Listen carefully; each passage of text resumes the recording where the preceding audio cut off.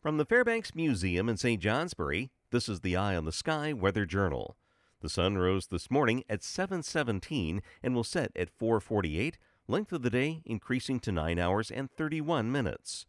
During the coldest month of the 19th century, January 1857, the 23rd ranks as the coldest day. Temperature in Burlington was 30 below zero to start the morning, equal to their modern record, and only reached a high of minus 17. Craftsbury, Vermont was colder, as it generally is the case, never getting warmer than 23 below zero. The next morning, Lancaster, New Hampshire was reported to be 55 below zero. Nothing that extreme coming along for today, although there are winter storm warnings from south of Route 4 and south of the White Mountains. 7 to 14 inches expected there, 3 to 7 inches north, less from the Champlain Valley west and north. I'm meteorologist Mark Breen with an eye on the sky.